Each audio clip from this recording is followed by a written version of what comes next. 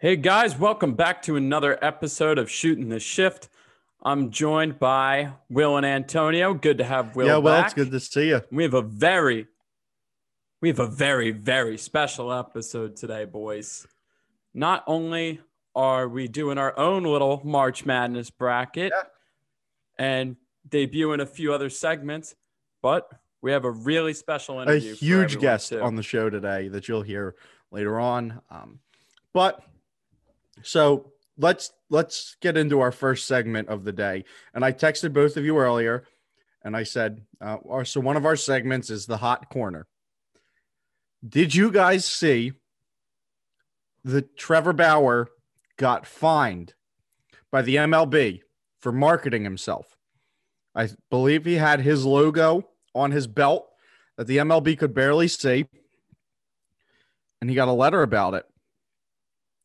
And the letter is just, it serves as an official warning, prohibits you from having corporate identification on any other logos visible on any part of the undershirt except for the club's logo. So I guess it was something in his shirt that was like his logo in his shirt and on his belt. And he got 2 reprimands from the MLB, and they said next time he does it, there's going to be action. So either probably a fine. And Trevor Bauer claps back at the MLB saying, this is their problem, that they don't let players market themselves and grow their brand. Instant reactions to the story from you guys. I think it would have been different if it was anybody but Trevor Bauer. Trevor Bauer's gone at the MLB time and time again. I think, because I feel like Bryce Harper used to wear the BH logo in the style of the 34 a lot when he was with, like, especially with the Nationals. But Manfred hates Trevor Bauer. Well, that much is obvious. I think the whole clown of this story is Rob Manfred, because the MLB needs to let their players market themselves more to build the brand. They want to build the brand of baseball. The way you can do that is let players be themselves and market things and do this and that. And they just don't let it happen. And that's what's going to kill the MLB, because Rob Manfred's a clown.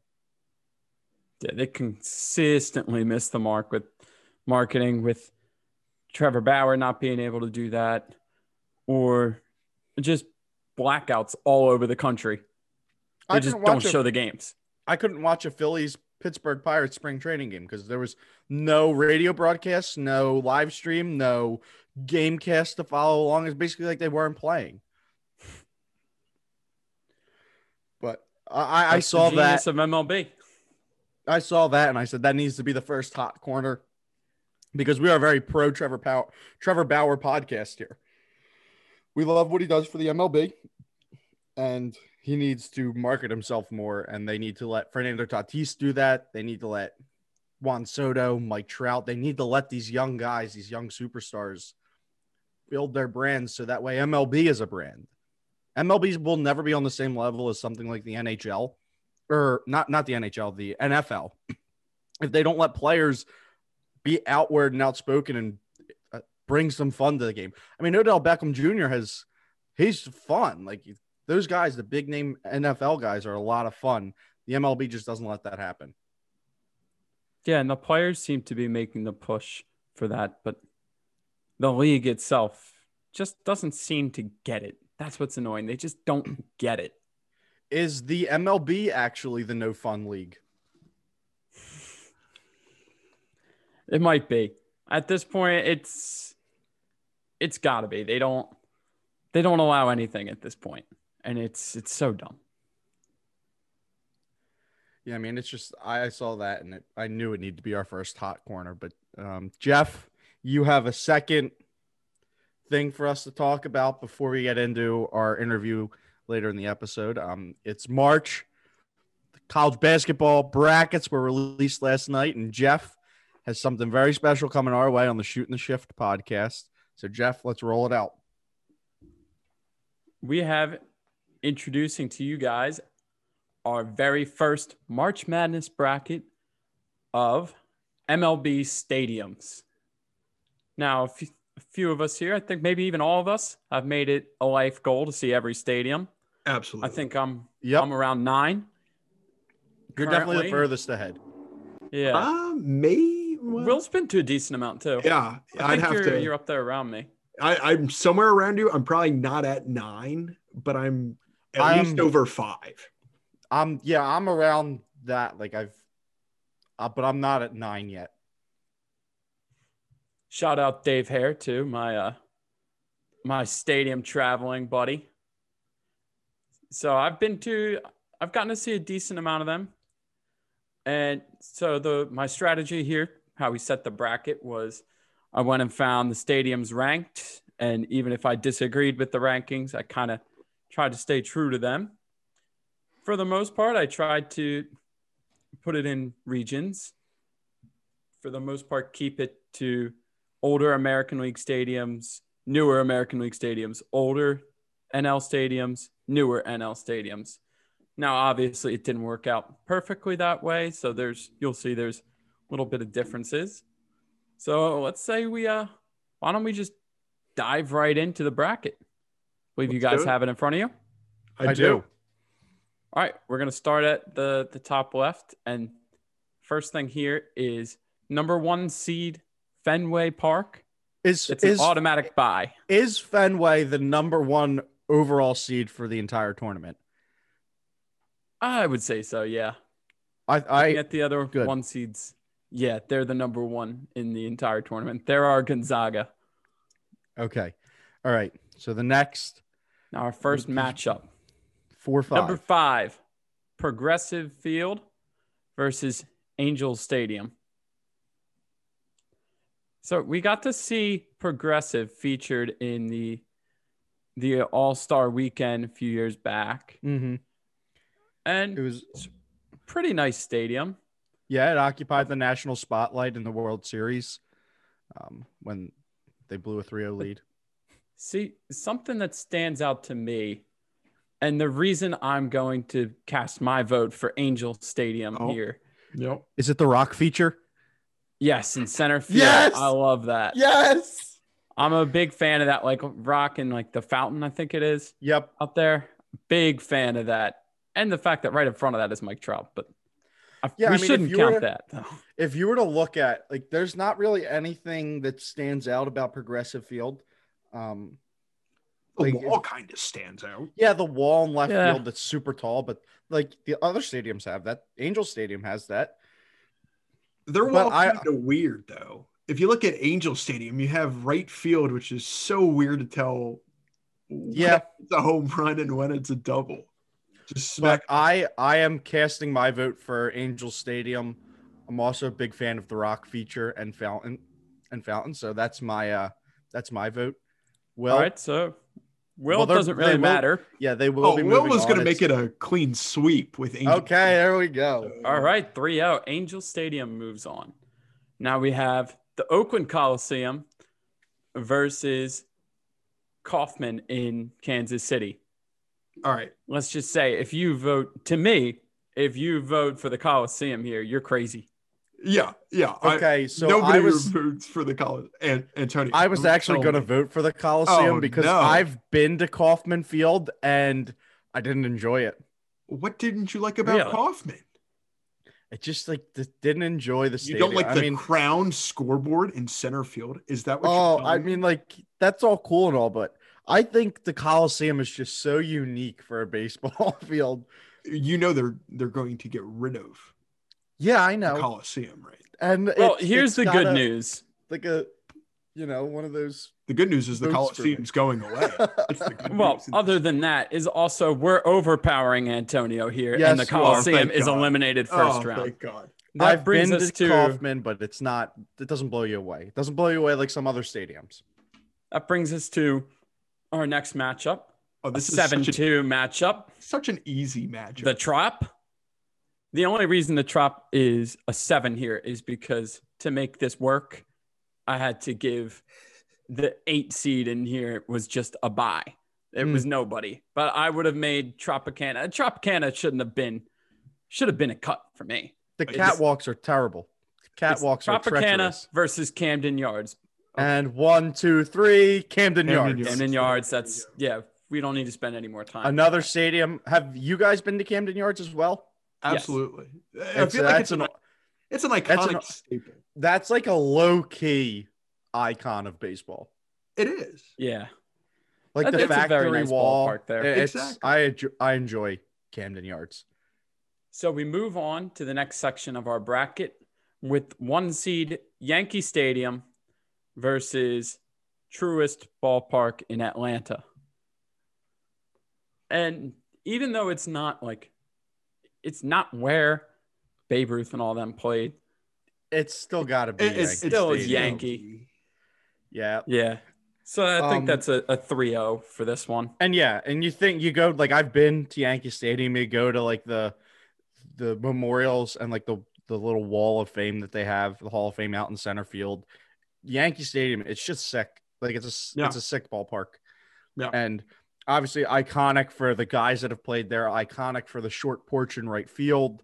You know, there's just a lot of history in a Yankee Stadium that you can't not pick that. See, I felt the same way. I had the pleasure a couple years ago going to Old Yankee before they tore it down, and just being there was such iconic. You know, you're in the house that the Babe built. So I mean, I agree. Absolutely, Yankee Stadium moves on from it. That was an easy one. So our next 5-4 matchup, Comerica Park in Detroit versus T-Mobile in Seattle, the Mariners Stadium. See, I feel like I know T-Mobile. I know where you two are going to go with this. Because we hate Seattle. Because you hate Seattle. Shout out Vinny Main. But I'm going to go with T-Mobile over Comerica. Well, Jeff, you've been to T-Mobile, right? Yeah, I want to hear where you go first, though. You know, I think about, like, not only do I think no, I'm actually not. I think I'm going to go T-Mobile because not only do I think about like the stadiums and like what they look like, but I also think about the guys that have played in those stadiums, and like this one's really close. And you know what? No, I'm going to go Comerica just so Jeff's the deciding factor. I think the cars out in a center field are sick. Like the cars in the hedges. Yeah. That's pretty cool. That's the only cool thing about We'll go with Comerica. That's the only cool thing. Because I want to, if Jeff, for what Jeff chooses, I want to hear his logic behind it. Oh boy. So I do like one of the big features that I like with Comerica is the Tigers, how they like actually have the 2 Tigers on where like the name of the stadium is. However, my experience at T-Mobile, it's actually a pretty nice ballpark. I was out in center field. It was still pretty easy to see. I don't like to get like the nicest tickets because I like to get like the decent ones sometimes just to like check out all the views. And T-Mobile was very nice. And for that reason, it gets my vote. Thank God. All right. Here's an interesting one. It's been a clean sweep of all we're going chalk on the favorites so far, but I think this could be the first one that doesn't get it. Yeah. I think so too. New Globe Life Stadium as a 3 seed in Texas versus Minute Maid for the Astros. They have Jeff, you ended the last one. You can cast your vote first for this one. Who you got? I'm going to go. Yeah, same reason that Will just said. The train's pretty cool. The train. Is this a clean sweep for 6 seed Minute Maid Park? It has to be. To be fair, we haven't gotten to see too much of. And I think Globe that's Life. why. I think that's why we all go to Minute Maid. It's got more history. Like you said, the only time we got to see Globe Life was last year during the World Series. But I also vote for Minute Maid. The train won, but I also loved when they just had like the hump in center field by the wall. Yeah. The hill where everybody fell over trying to go. That was great. Yeah. That was cool, but maybe kind of dumb. a little dangerous, but yeah, Minute Maid gets our pick, gets my pick as well. So the 6th seed, the first underdog, moving on.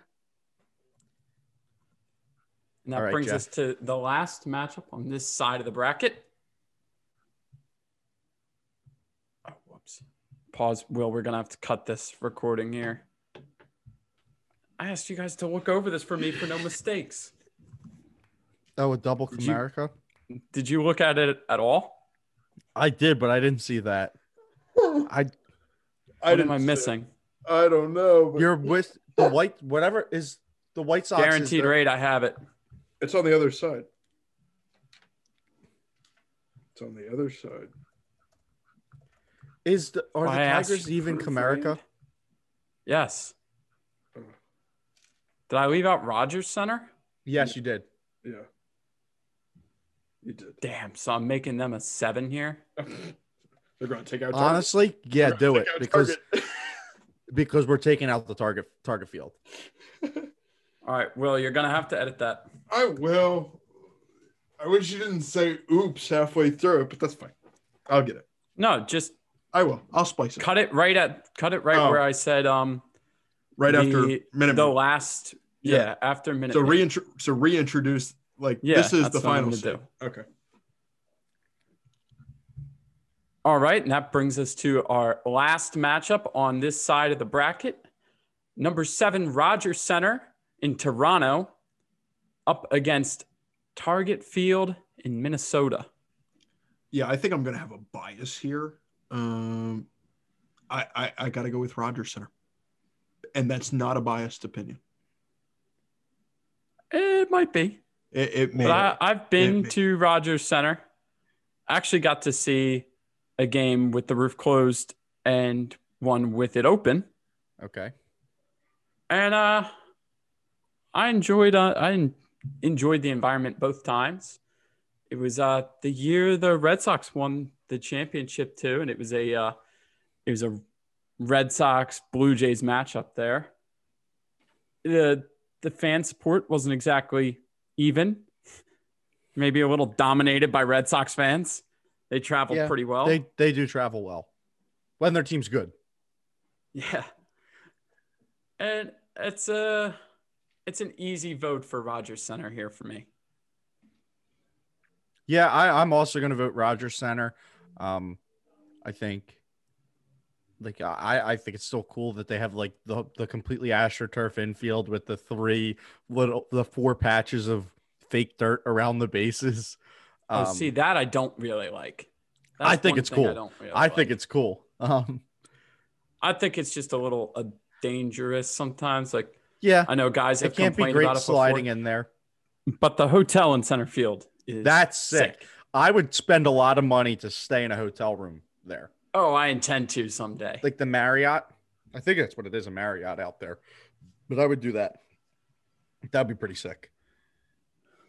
Okay, so that brings us to our first matchup on the other side of the bracket with the other number 1 seed that'll receive a bye, Wrigley Field. Yeah. So I think you could see where we went with the 2 that got a bye. 2 that there was no way that they would ever be eliminated. No. And Wrigley's one I got to experience a game at one of the Wrigley rooftops, which were kind of ruined by them putting up the bigger jumbotrons and scoreboards. So I think as long as everything's safe this summer, Fenway and Wrigley might be 2 fields that I get to experience. But those will probably be my next 2 stops, no matter when. Yeah, Wrigley and Fenway are always 2 that I've wanted to go to. Now, our next matchup is a pretty interesting one. A number 4 seed, Great American Ballpark in Cincinnati. Have either of you been there? I have. I You have. I have. So, Will, tell us a little about that one before we get to their contender. I mean, they're on the river. So, I mean, the stadium's kind of cool. I mean, the smokestacks are cool. Not going to lie, the smokestacks out in center field, probably the coolest part of Great American Ballpark. But that's probably about it. about Green Bay. I like how their right field is just all one stand. There's no tier to it. That's kind of cool, but I mean, when a home run goes into the river, you get pretty excited.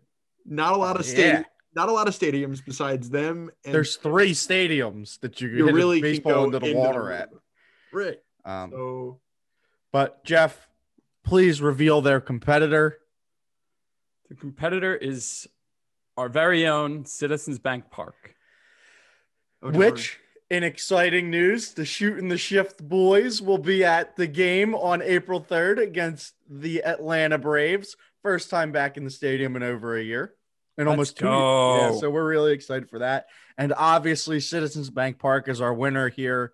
I will say this. The way, and I haven't seen it from sitting out behind home plate, but I've been over to South Philly. Was at the Flyers game last week. The casino's nice. Oh, that's right. There is a casino by the ballpark. I am looking forward to seeing that. It's got to be a better view than the Holiday Inn.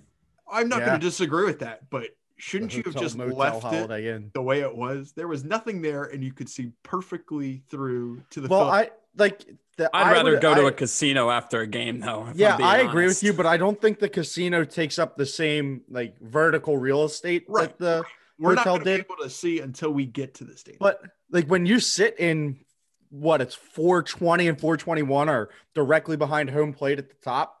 Yeah, I've sat there multiple times. There, you have a great view of like the whole ballpark, Center City, obviously the Wall of Fame, Ashburn Alley. It's just the whole experience of being in CBP that I can't wait to get back to, and they're advancing on to the next round. That brings us to our next matchup, a pretty cool matchup in my eyes. Chase Field in Arizona versus Coors in Colorado. I think this one's a pretty cool one because I think you have the thin air in Colorado that makes the ball travel really far, but you got a pool.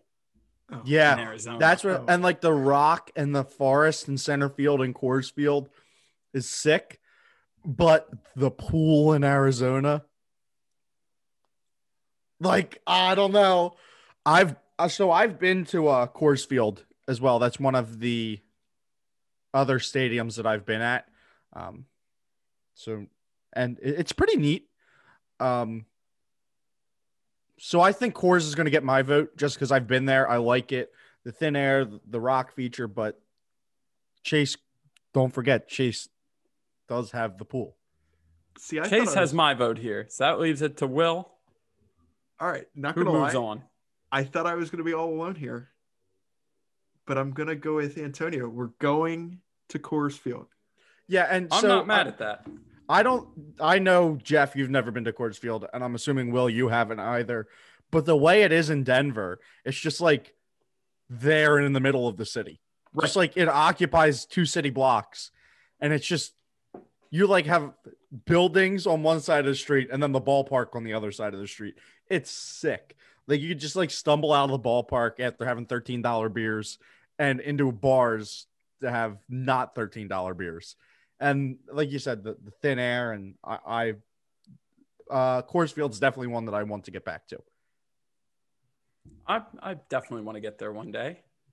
That brings us, though, to our last matchup in this section. Number 2, Dodger Stadium versus number 7, Guaranteed Rate. That's west side the of other Chicago Stadium. So the little brother, I think Chicago it's easy. stadiums. Think it's easy? Yeah, for sure. Chicago. Dead. I think this is an easy 3-0 run for Dodger Stadium. Dodgers, Unfortunately, I haven't been there. I have. Neither have I. I have. You have? Let me tell you. The stadium's kind of weird, not going to lie. The city's behind you, but you're still... it's the opposite of Citizens Bank Park. Right. But let me tell you, if you're still up in the 300, 400 level, you can still just turn to your right and there's Los Angeles right in the background. So, I mean, like the stadium's basically built into like kinda into the mountain, kinda sort of. But Los Angeles is a really cool ballpark. So obviously, I've never been there, but we see it literally every year on nationally televised games in the playoffs. I like that, like the right behind home plate is like directly field level. It's the little things like that, and obviously, Matt Stairs ripped one into the night there, so it's going to get my vote because 2008 was a great time to be a Phillies fan, and we did it at Dodger Stadium. So is that a 3-0? Absolutely. Yeah, I do think this should have been a 1 seed, though. Yes, I will agree with that. I understand why sure. why you broke it up the way you did, but I do think this should have been the 4th 1 seed over what you have in that spot. I have it as probably the strongest 2 seed right now. Yeah, I would too. Right. I mean, hell, one of the 2 seeds didn't even advance. That wraps up this section of the bracket and brings us to our last one. Yep. Okay, so we move into the last part of our bracket with more of a surprise 1 seed maybe to some. To some, I think. I think it's deserving. A surprise. You don't say it's a surprise, but I think it was. I think the 2 seed in this bracket and Dodger Stadium could both have been 1 seeds over this. Yeah, but this 1 seed is PNC in Pittsburgh versus 8 seed Nationals Park in Washington. See, I understand why you're saying that Dodger Stadium could have been a 1 seed here, which I agree. It could have. But just the way that it worked out, it made more sense to have Dodger in the other section. But I think this is an easy 3-0. It should be, right? Yeah, I mean, well, with PNC knocking out Nationals Park. I've been to both, and yes, it is. I've not gotten to PNC, but it is maybe number 1 on my list. No, I haven't been to PNC. I've been to Nationals Park. I've been to but I haven't been to PNC. Oh, boys. Oh, good Lord. You all need to go to PNC Park. No. Yeah, don't nod your head. Don't nod your head that it's like, okay, drive me to Pittsburgh and I'll go. All right. It's number 1 on my list to go see. So I think we're all going PNC here. Yeah. Absolutely. I want to sit in right field when we go, like above the scoreboard. I want to float in the river. We can do that in San Francisco. All right, let's move on. Sorry, I'm out of pocket now. That river's dirty. I'll feel at home like we're in Philly. Yeah, the water's even browner there. Our next matchup actually has some nice water here. We're talking Florida. We're talking Marlins Ballpark in Miami versus Citi Field. Citi Field is a 4 seed. Now, this is the one matchup I'm not really a fan of. Neither am I. I didn't enjoy Citi Field that much just because. Neither did I. There's a freaking airport. Yep. You have airplanes flying over. That kind of takes away from the whole experience of being at a baseball game. Yeah, I wasn't a fan of Citi Field. Just isn't my. And it's the Mets, so fair. I think what really seals the deal for Marlins Park has to be the fish tank behind home plate. That there's no way that's there anymore. I thought they filled it in, but they did have. And I like I'm a big aesthetics guy, and the statue out in center field, it is disgustingly ugly, but I love it. See, I just don't know where to go with this because I think as a ballpark, Citi Field might be better than Marlins. But you build it next to an airport. Yeah. Why'd you build it by an airport? And to me, I can never get over that. It's a nice enough stadium. I guess like the Apple, is cool for those people. It's not that cool. Try not to be a hater. It's really not. I'm trying not to be a hater, but I don't know. The The airport just has me. It Yeah, has me too shook. I'm not trying to fight airplanes coming in while I'm at a baseball game. So I also am going Marlins here. Will, is it 3-0? Yeah, it's 3-0. Marlins Park. All the This way. next matchup on the bracket's wild. This is a Yeah. tough. This is a tough. This is one. one of the tougher ones. This Who might wants be to the lead this toughest. one off for a 6 seed Bush versus Bush in St. Louis versus number 3 seed Petco in San Diego. See, this has my heart torn because, little bit of a closet Padres fan, but literally, Yeah, a little bit. yeah, just a little bit, but literally grew up like an hour from St. Louis. Was it literally an hour? Well, literally. It was literally an hour. That's why I mean, I didn't grow up in St. Louis, but Right. I'm also really torn. Like the building in Pico Park, Petco, that's neat. Like the Western warehouse. Materials building. Yeah. Yeah, the warehouse, Western Materials. That's neat. But like, But you have the arch. I really like the Arch. St. Louis ballpark. Well, isn't Petco also the site of the most historic home run of all time? Bartolo? Oh God. Oh, Lord. God damn. You're right.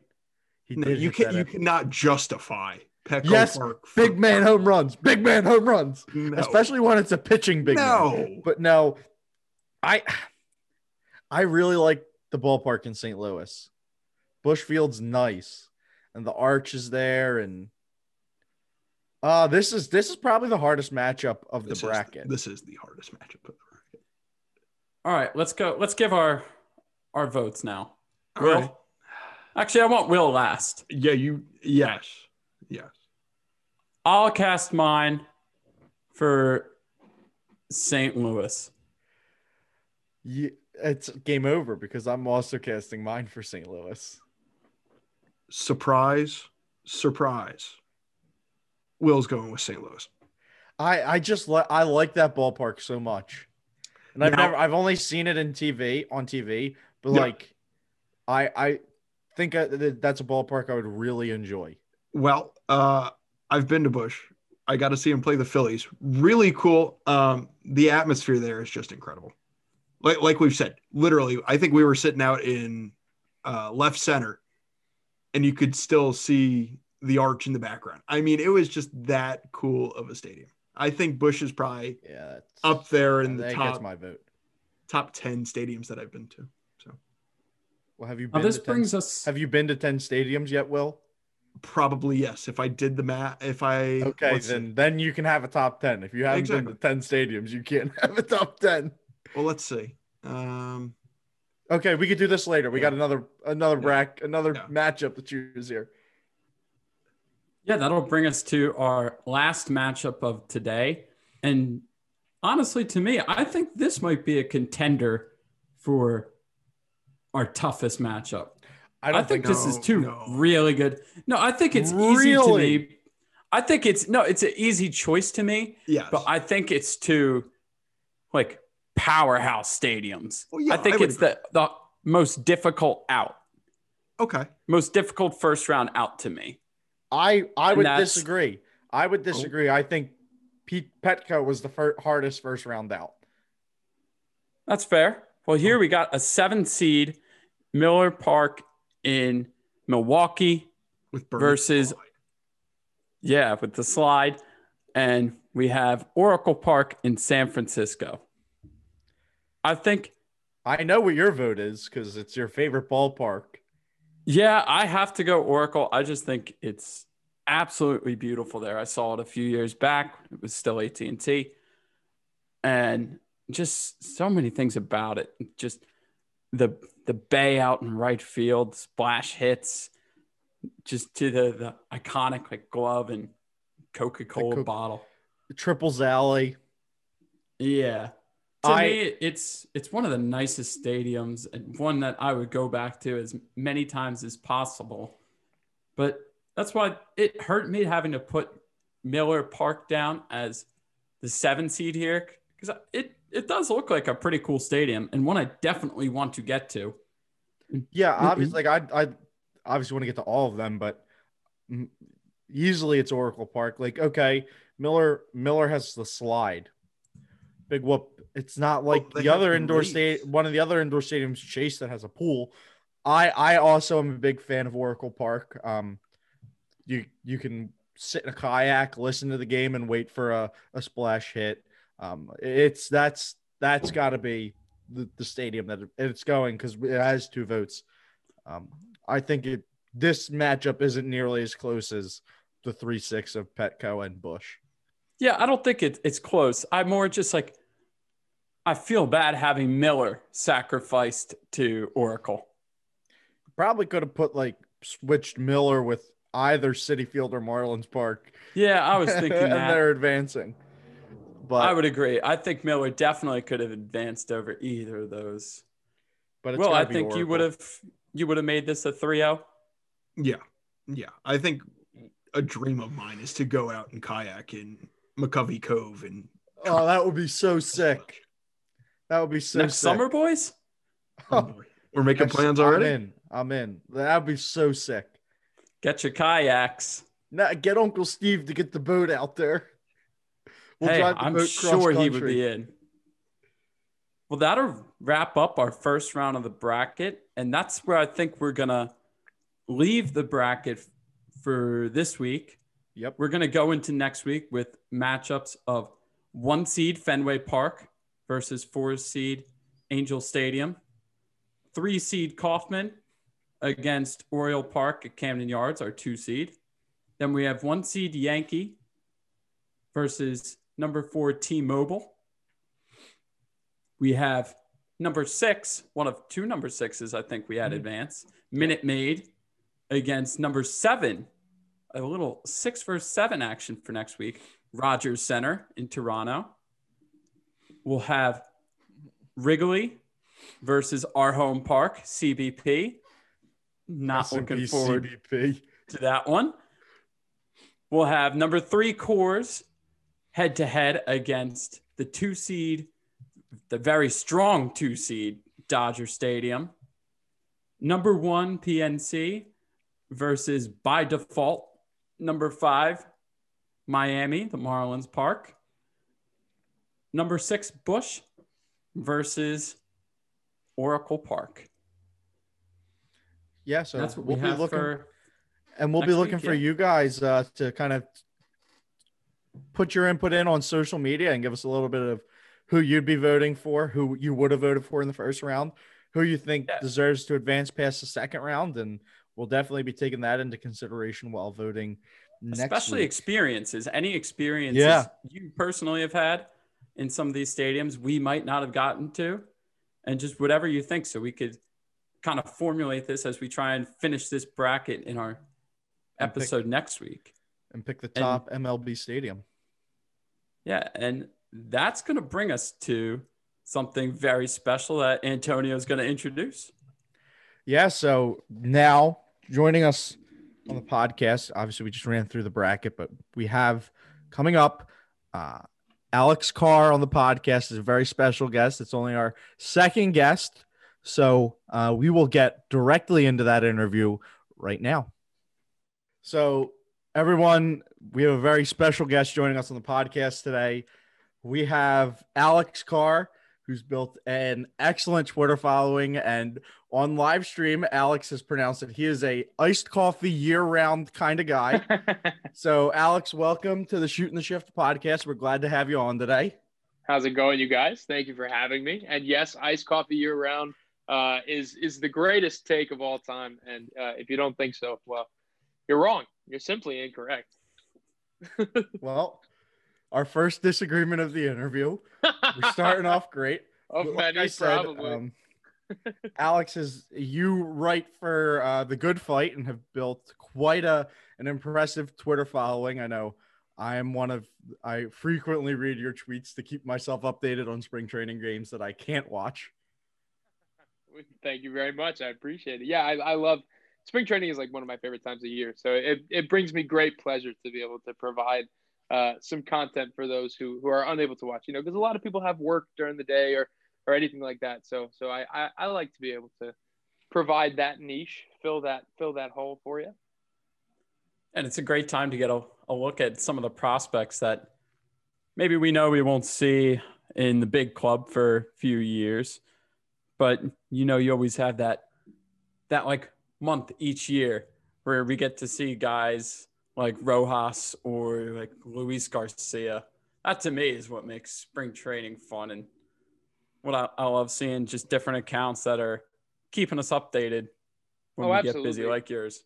And I mean, these guys are always playing somewhere. So if you look deep enough, you can find the box scores, you can find but it's hard to find real footage. You're right. Like finding actual live game footage is very difficult because, MLB hardly broadcasts their own games, let alone, the games of their minor league affiliates. So it's definitely difficult, but you're right. I look forward to this every year, being able to see guys that are personal favorites of mine, like you said, Johan Rojas, who, there is such little footage out there of him, but, who I have been lucky enough to see, scouting reports of and some limited footage for years and years. And now I'm finally getting to see him in person, and it's thrilling for me.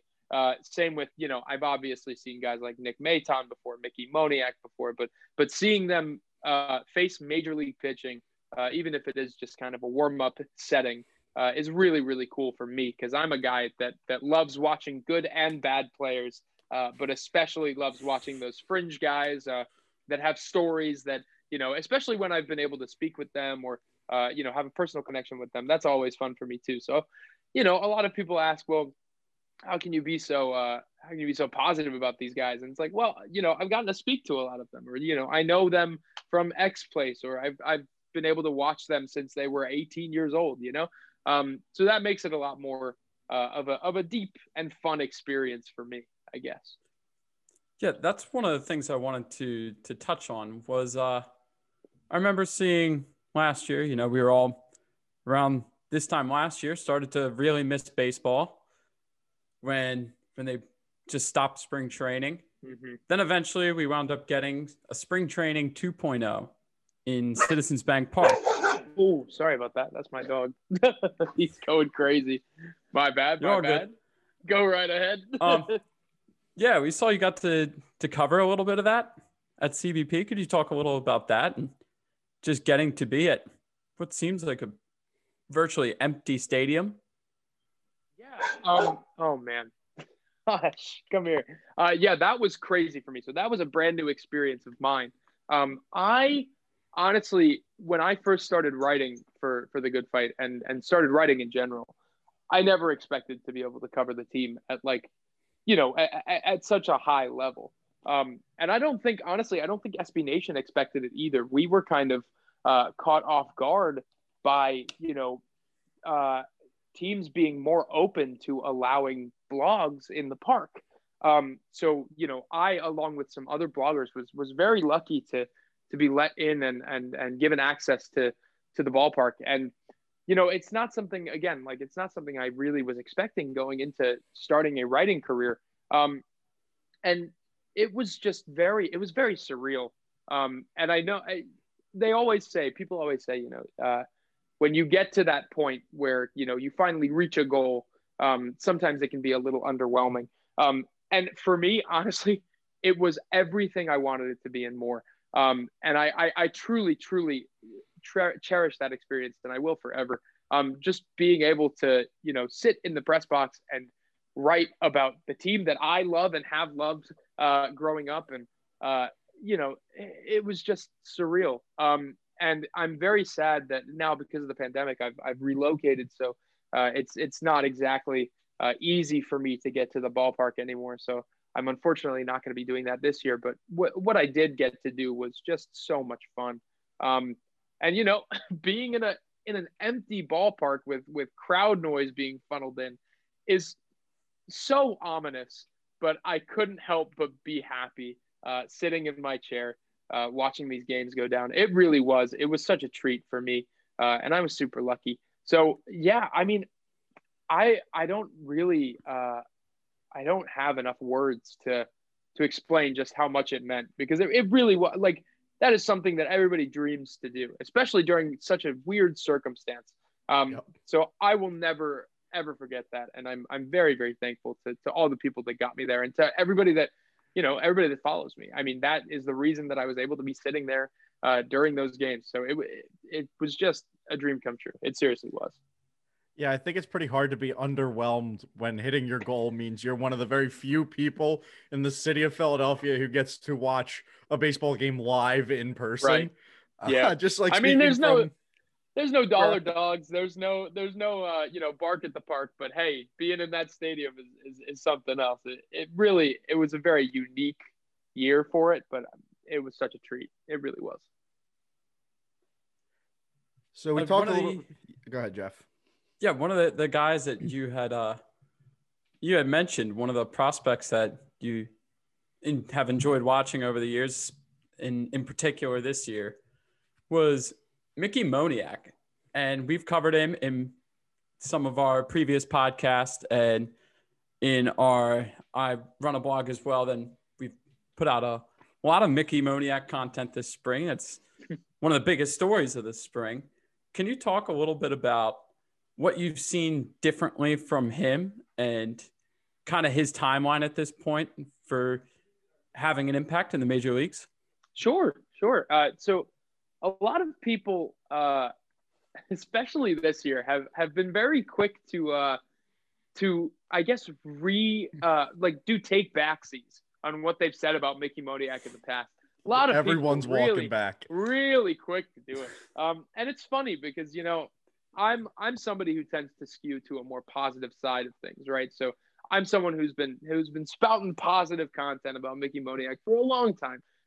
So to see now all these people, kind of drifting over towards the other side of things is really funny because, Mickey is a kid who, when he was drafted, first of all, he was young for his draft age. He was a 17-year-old kid who, he was drafted first overall in a draft where there was no consensus number one pick. The jury was out until draft day. Nobody knew who was going to go with what. A lot of people they ended up being, I suppose, slightly underwhelmed with Philadelphia's selection of Mickey. Even though it was part of a bigger draft plan that was just a huge risk in general that just did not work out, but that's a story for another day. So the Phillies select Mickey. Mickey was a consensus first-round talent, not necessarily a first overall pick. But, he's 17 years old. He comes into rookie ball. He has a really good season. So, they're like, oh, great, this kid's going to be fine. And then he struggles next year because the Phillies aggressively promote him to high A Clearwater, which just was not – the Phillies have had a history of doing that. They no longer do it, thank God, but they've had a history of aggressively promoting these big-name prospects that they really like and they think they can handle it and they want to just get them up the pipeline as soon as possible. And it's just that's a silly thing that you should never do, but they did it anyway. And they robbed Mickey of, being able to play in single A baseball. And I don't know if did he play in low A? I can't remember, but they robbed him of that experience. So, of course he's going to struggle. And from that point on in his career, he was playing against guys, 3-4 years older than him from that point onward. So now Mickey Moniak, who everybody is always shocked when somebody says, oh, he's only 22 years old. Oh, I didn't know that. Oh, he's so young. Like what's happening? Well, of course he's young. He's, he may have been drafted 5 years ago, but he was 17 when he was selected. So everybody is just getting so shocked that he's so young and he actually is talented and he's not just a bump on a log. And of course he's not. This kid has been working his butt off ever since being drafted to live up to these expectations of a first overall pick. So anywho, you fast forward to 2021 and he's raking in spring training. Obviously this is going to get some people excited because he's a first round talent. He obviously, has these tools, a potential 5-tool player. That's what everybody loves about him. He can make some good contact. He has very, very solid power potential, as you guys are seeing now, just because of his figure and how nice he's grown into his 6'2" frame. And as well as that, he's a speedster. He's got a 55 to 60 run tool, can handle center field easily. Very, very solid defender, and he's a good kid. He's a really nice, marketable person. which is very exciting for the Phillies on a whole number of levels. So what you're seeing from him in spring training now is exactly what, everyone was expected to see from him. He just didn't necessarily have that, the shiny pathway to what now has ended up being his, I guess, the way he's developed through this system. So it's very exciting. I love seeing from him this year is the way that he's been hitting with 2 strikes. Mickey, his only real flaw for me that I am concerned about is his plate discipline. I've always been a little concerned with his plate discipline. He strikes out quite a bit and doesn't walk too often. So what has really impressed me is his 2-strike hitting during this very brief spring sample has been really solid. He's hit 2 home runs on 2 strikes. He had that double yesterday against Kyle Crick on 2 strikes. So, he's improving, and that is a really, really great sign. And the hands are still super quick. He's got a great, great stroke. So I'm just very, very happy for him. I think it's about time that he has, stopped being treated like some negative asset when he is still a 22-year-old center fielder that still has so much time to grow. Had he been selected out of college in 2016, I'm sure things would have been a lot different. But they weren't, and he needed time to grow, as do all high school talents. And now he's doing something great. And, again, like I said, small sample, and we're going to have to see what he does in a full year of AAA. But I'm very excited for Mickey, and I'm so glad that he's finally getting even a little bit of his due. So I'm really happy for him. Yeah, I think to me, the biggest thing that has stood out, and I think the most important thing that you said was the fact that he is only 22. People seem to forget that way too much. And it looked like when he came up last year that he was fighting against himself almost to prove that he not only deserved to be in the major leagues, but deserved to be that number 1 pick. But now when you see him in spring training, it just seems like he's playing. Like he's just playing the game, which is what got him where he is, what got him to be a first-round pick, first overall pick. And now just the confidence seems to be there, and it's allowing him to really settle in. Totally. And I mean, that's half the battle, right? I mean, if you're a kid who is trying to live up to this immense, immense pressure, you see it happen to everybody. You saw it happen to Markelle Fultz here in Philadelphia. You saw it happen to you see it happen to a lot of athletes that have this mounting pressure. It's hard to have all these eyes on you and to be expected to perform. Not everybody is someone who does and handles attention well. So it's been difficult for Mickey. It definitely hasn't. He's opened up about those struggles, but I mean, he's always been that, head down kind of guy, head down, just grit and bear it, keep that nose to the grindstone and really just keep going. And it's paid off. It really has paid off for him. And whether or not he continues to produce at such a rapid rate, I don't think he'll produce at this rate obviously a 400 batting average plus, and a 1.000 OPS is quite the feat. But I don't think that's the level he'll produce at. But I think he is a solid. What I have been saying for a long, long time, he will be a solid major league contributor. I always liken him to Brett Gardner. I like to think that he is. Right. So I'd be okay with that. Having a Brett Gardner as a franchise, not cornerstone, but a piece that can stick with you for a long, long time. Just a workhorse of a player, a guy that can put up. I'm not going to say he's going to put up 40 WAR like Brett Gardner has, which has mostly been a tribute to the ballpark that he plays in. But I digress. Well. He's a guy that can hit for a little bit of power. He can run the bases really well. He's a leader in the clubhouse, or will eventually develop into one. I mean, he is that guy. That's exactly who Mickey is.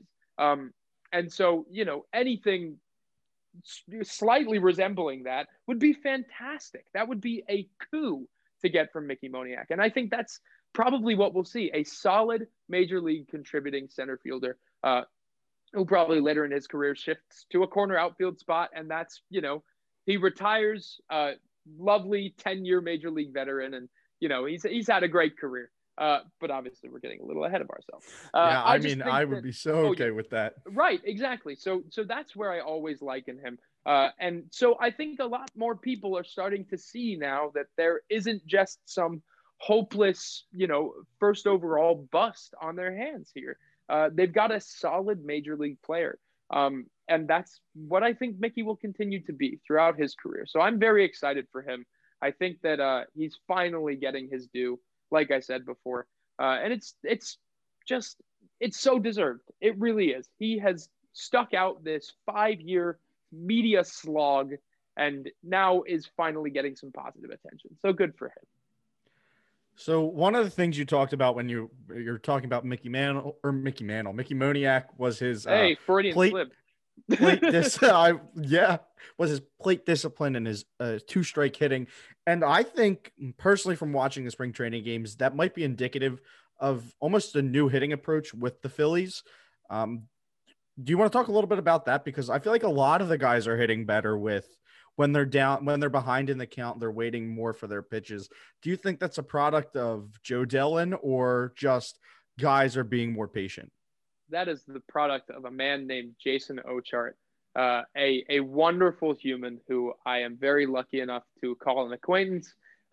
He is the Phillies minor league hitting coordinator, and he is an absolute genius. The Phillies are beyond lucky to have this man on their side. When they hired him 3 years ago, he completely turned everything around. He is the reason that Alec Bohm is who he is now. He is the reason that Nick Maton is such a budding young prospect. He is the reason that all of these guys are finally finding their way. And it's very exciting. It's very exciting to see all these Phillies prospects coming into camp and actually hitting, going overseas and actually hitting, doing all of these really exciting things. And yes, of course, anybody who knows me knows I love Joe Dillon. Joe Dillon is also a major, major part of the major league turnaround. But both of these guys working in tandem have just completely flipped the offensive approaches here. You saw today, Didi Gregorius hit a 384-foot flyout to left center field. If you know Didi Gregorius, you know the man does not go to the opposite field. And yet, so this is something big that when I was at the ballpark last year, I was able to actually watch in person. Joe Dillon, during batting practices, makes a concerted effort to have guys use every part of the ball field. And it's a very, very serious thing that he has honed in on. And so, we saw it last year. Rhys Hoskins, his spray chart looked completely different. He was going oppo, he was going dead center, he was pulling the ball, but he wasn't trying to pull everything. Didi Gregorius, a guy that pulls everything, went opposite field for, singles and nothing much more than that, but went to the opposite field more than he ever has in his entire career last year, or at a more rapid rate, I should say. Mm-hmm. We saw all of these guys making these crazy good adjustments. And then, of course, the absolute, the second coming in Alec Bohm, who just absolutely shredded the major leagues in his first, 25, 30 games.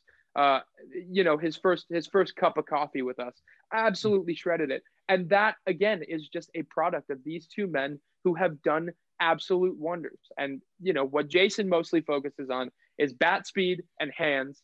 And God, if he hasn't succeeded in that with most of these guys that you're seeing. I mean, Mickey Moniak's bat is blazing fast. Nick Maton's bat, blazing fast. Kendall Simmons, who isn't in camp this year, but who I got to watch in Australia, blazing fast bat. I mean, these guys are killing it. And Joe Dillon, again, with hit placement, using all the fields. I mean, they have done such a wonderful job. So yes, in an answer to your question, Mickey Moniak certainly has a bit of a different approach.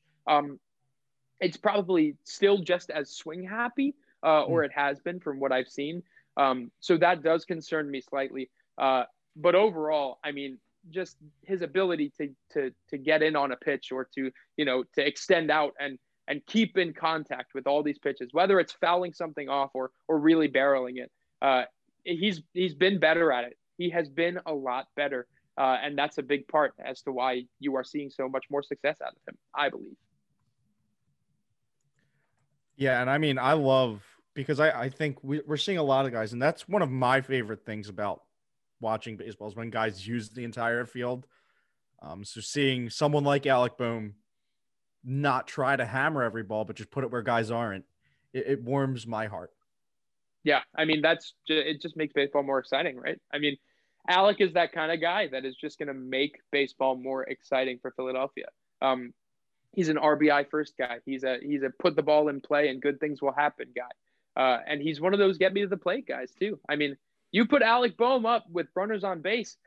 Last year, he scored a good majority of them. I think he hit 360 something with runners in scoring position. So I mean, you're looking at a guy that is one of those dependable, bottom of the ninth, 2 outs. You've got a man on second. You need to tie the game. Alec Bohm's the guy you want in the box. It's not Bryce Harper. It's not Rhys Hoskins. It's not JT Realmuto. It's Alec Bohm. It's the guy that puts the ball in play and gives you the hit when it matters. And we saw a lot of that last year. That was just a teaser. Alec is he's a god. I'm so excited. So excited to watch some more of him. I love watching that guy play baseball. I think there were a couple conversations between us at the end of last season, like, there's not many guys who are choosing the entire MLB to have to bring in a run late game than Alec Bohm. Yep. It's just the way he did it was great. He's pretty awesome. Yeah, I've almost wondered what's seeing him as what they've tried to do with Rhys Hoskins with his walk rate in the 2-hole. I've almost wondered what Alec Bohm would look like in a 2-hole because I'm hesitant to keep that bat too far down in the lineup.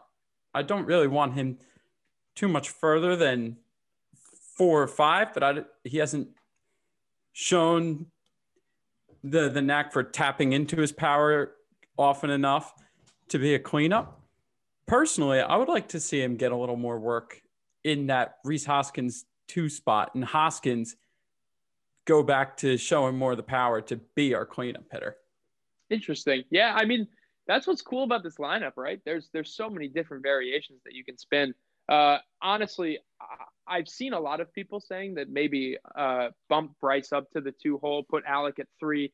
A lot of those questions are going to get answered this year, right? Seeing, who's going to hit leadoff, who's going to because Andrew McCutchen, while he had an amazing spring, first of all, and had an amazing 2020, has lost a step in the outfield, and there's also, has lost a bit of his on base skills. I mean, he definitely didn't take as many pitches last year as we saw him take in 2019. So it's going to be really interesting to see where this lineup is at the end of the year, especially because JT Realmuto definitely is not the greatest at driving in runs in terms of those clutch spots. He does tend to cut and miss quite a bit. And a lot of his production comes from extra base hits or home runs. And when he's not doing that, it's usually a strikeout. So it's going to be interesting to see where this lineup ends up.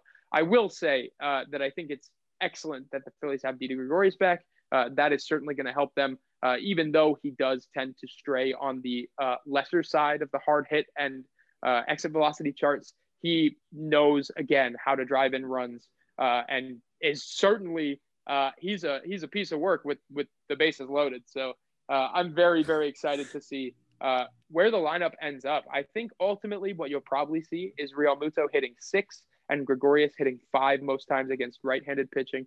And on top of that, I think you'll probably see if Bryce is still, maintaining that 400 on base percentage, but isn't exactly showing, the high contact rates or anything like that, you might see him bump to the 2-hole.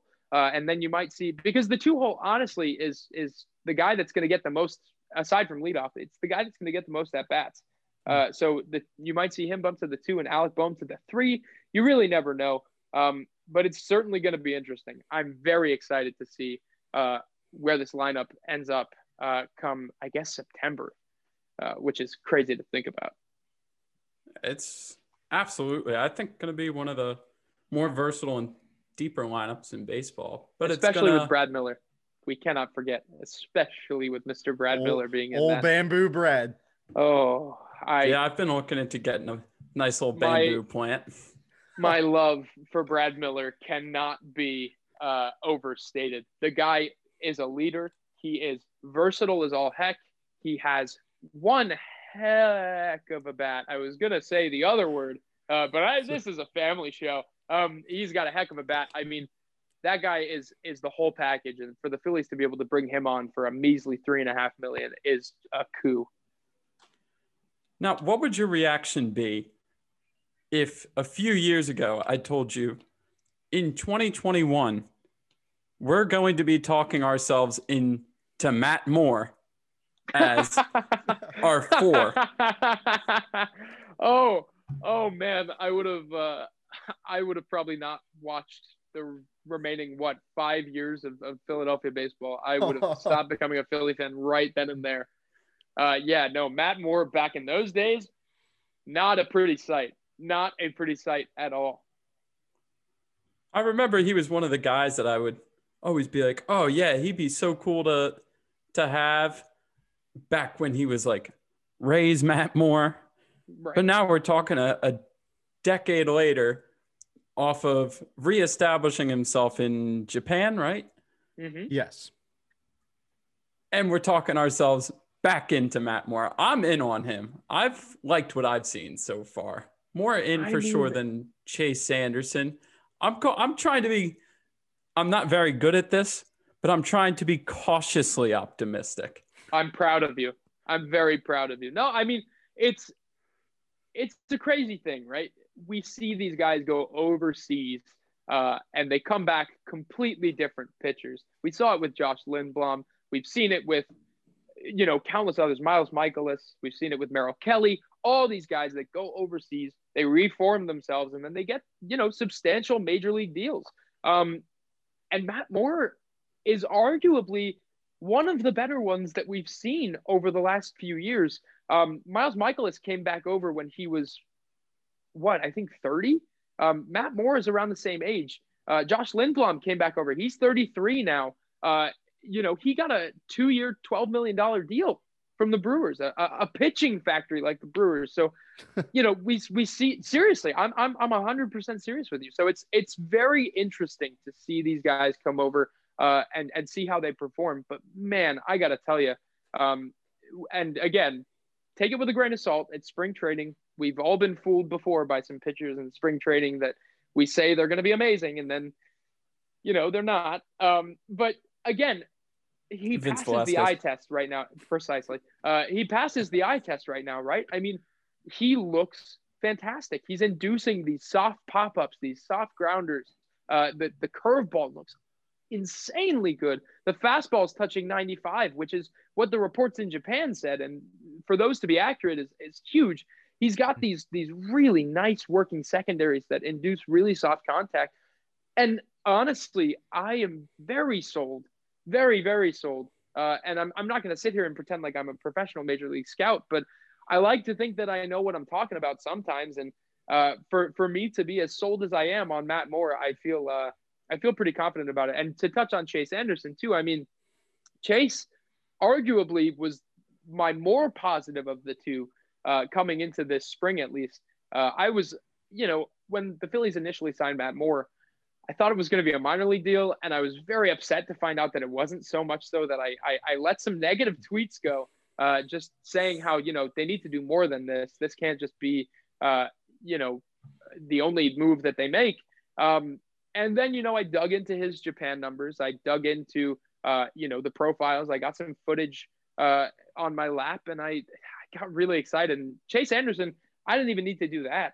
I knew that last year, wasn't his year, but prior to then, you're looking at a solid high 3s, low 4 ERA guy. One of those guys that's going to go out and eat you some innings. And now what I'm seeing from him is this really, really impressive. The fastball has natural cut on it. He's working with a really solid changeup, really solid curveball. Again, just a really solid major league pitcher. And I'm not sure if he's going to perform that way in the regular season, but I would take Chase Anderson over Jake Arrieta 9 days of the week. So I seriously, and this is my thing about the rotation too. I talk about this on my stream a lot, is that even if Matt Moore and Chase Anderson implode, if they explode and they end up getting released, that's the worst thing that can happen. First of all, it's only $7 million down the drain. The Braves spent double that on Drew Smyly, which is just terrifying to think about. But also, I think Cliff Lee's worth it. Oh, good one. But then you're left with, Vince Velasquez and Spencer Howard, who were the 4 and 5 of a top 10 rotation last year. So it's a lot of, a lot has to break right for them, right? For these guys to pan out. But I'll be darned if I would, rather spend $7 million on Matt Moore and Chase Anderson than I would $25 million on Jake Arrieta. And the Phillies rotation was just fine with all of that going on last year. So I'm very excited to watch both of them pitch. And I'm super surprised by how sold I am on both of them going into the season. So we'll see what happens, I guess. So do you think those guys are the 4 and 5 and Spencer Howard is kind of the odd man out in the rotation to start the season? Yeah, I think Spencer Howard is – remember, Spencer Howard skipped AAA. He skipped perhaps the most important building block of a player's career, which is AAA, because they needed him to. They needed him last year. Right. They needed him to come up. They needed him to pitch, and he did. But, that's not just something you overlook. It's not something that you continue to do with your players, right? Only very special players get to skip AAA or stop for coffee in AAA and then, come all the way up. I'm looking at Juan Soto, who went from high A to AA to AAA and then up to the majors all in 1 year, which is so incredibly rare for a hitter, let alone a pitcher. So, with Spencer, I think he'll start in AAA, and I think that's really important for him to do. And I think he'll log his innings. It's the same thing for Mickey too. Mickey's going to start in AAA. He's going to work his way through. Hopefully, he puts up some really good numbers, and maybe he gets a midseason call up. Who really knows? But ultimately, yes, I do think Spencer Howard starts in AAA, and then Vince Velasquez, if he makes it past whatever roster cuts they are doing, because they're going to have to make some. Then he will probably be the long man in the bullpen. And so we discussed a few of the newer guys. Is there anyone you would say was your favorite addition? We've kind of given our favorite in the past. It's Jose Alvarado. From the second the trade was made, we were all over it. Was there any that stood out to you as being the best new addition? Honestly, my favorite is Brad Miller, just because I love Brad. I am so thankful to have him back. But the one that I think will have the largest impact, I think you hit the nail on the head. I think Jose Alvarado, thank God, looks healthy. Thank God still has the same wicked stuff that he had, in 2018. And my Lord, to be able to trade a 26-year-old left-handed pitcher with command issues and, good stuff. Don't get me wrong. Loved Garrett Cleavinger. Was a big, big fan of his stuff. And I hope he does well with the Dodgers. But to be able to trade a prospect who is older than an established major league pitcher that you are acquiring, I've never seen that before. I've never seen the prospect traded be older than the major league player received, who has just more experience, more stuff, more velocity, more everything, more just legitimately everything. I've never seen. All it cost them was $1 million in salary arbitration, which I could care less about. I mean, I don't even know how to put into words how thrilled I was with that trade, and seeing how Jose Alvarado looks now, how ecstatic I am for him to be a Philly for 3 more years. I am so thankful that the Rays are who they are and love not spending money and will cut as much as they can off of their roster. It is an absolute steal, no matter how he performs in the regular season. Honestly, I did not peg Garrett Cleavinger as, a very important. He certainly was not in my top 30 prospects and I don't know about other publications, but I am just very, very happy to have Jose Alvarado on my team and nobody else's. Yeah, I just remember being completely shocked. I was like, we actually got Alvarado? Because for the last couple of years, whenever like I would like introduce someone to the like pitching ninja account, I would always try and find one specific pitcher. I would go for the Alvarado videos. It's like, yeah, just look at this stuff. Like, this is just unfair. This is anyone that thinks that they given however many number of tries to hit a major league pitcher, look at this. You would not. No. And that's the thing. I mean, the guy is out here playing with wiffle balls, right? I mean, to have a left-handed pitcher, first of all, that throws 100 miles an hour is incredibly rare. That is incredibly rare. That's why when Aroldis Chapman first came up, not only did he break, the major league velocity record, but it was from the left side. I mean, this is something that you rarely see.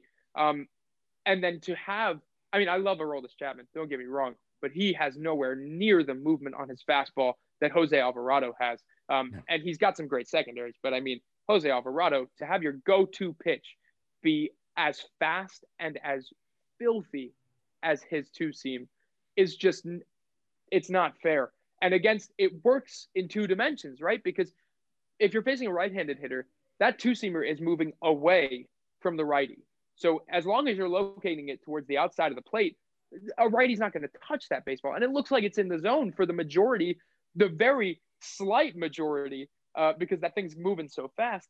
It looks like it's in the zone until the very end of the pitch. And then when you're facing a lefty, it's just impossible to hit. I mean, that thing is moving inside. There is no way you're going to touch that. And if you do, there's no way it doesn't either A, break your bat, or B, roll into the infield and just get gobbled up. So, I mean, it is so rare to find a pitcher like Jose Alvarado. And seeing that he is healthy and producing is just, oh man, I cannot thank the Rays organization enough and the Dodgers organization for the part they had in it. I mean, it is just so great. I'm thrilled. All right, Alex, we have one final question for you, and it's a doozy, so prepare yourself. If you were in the major leagues, opening day, leadoff hitter, what would your walk-up song be? Oh, God. That's a great question. Wow. I'm on the spot here. Wow, what would my song be? Oh, wow. I want it to be something, I don't know. I'm not somebody who really needs like a pump-up song. I feel like, so like any hard rock, I would probably outlaw. Oh, man. Oh, geez.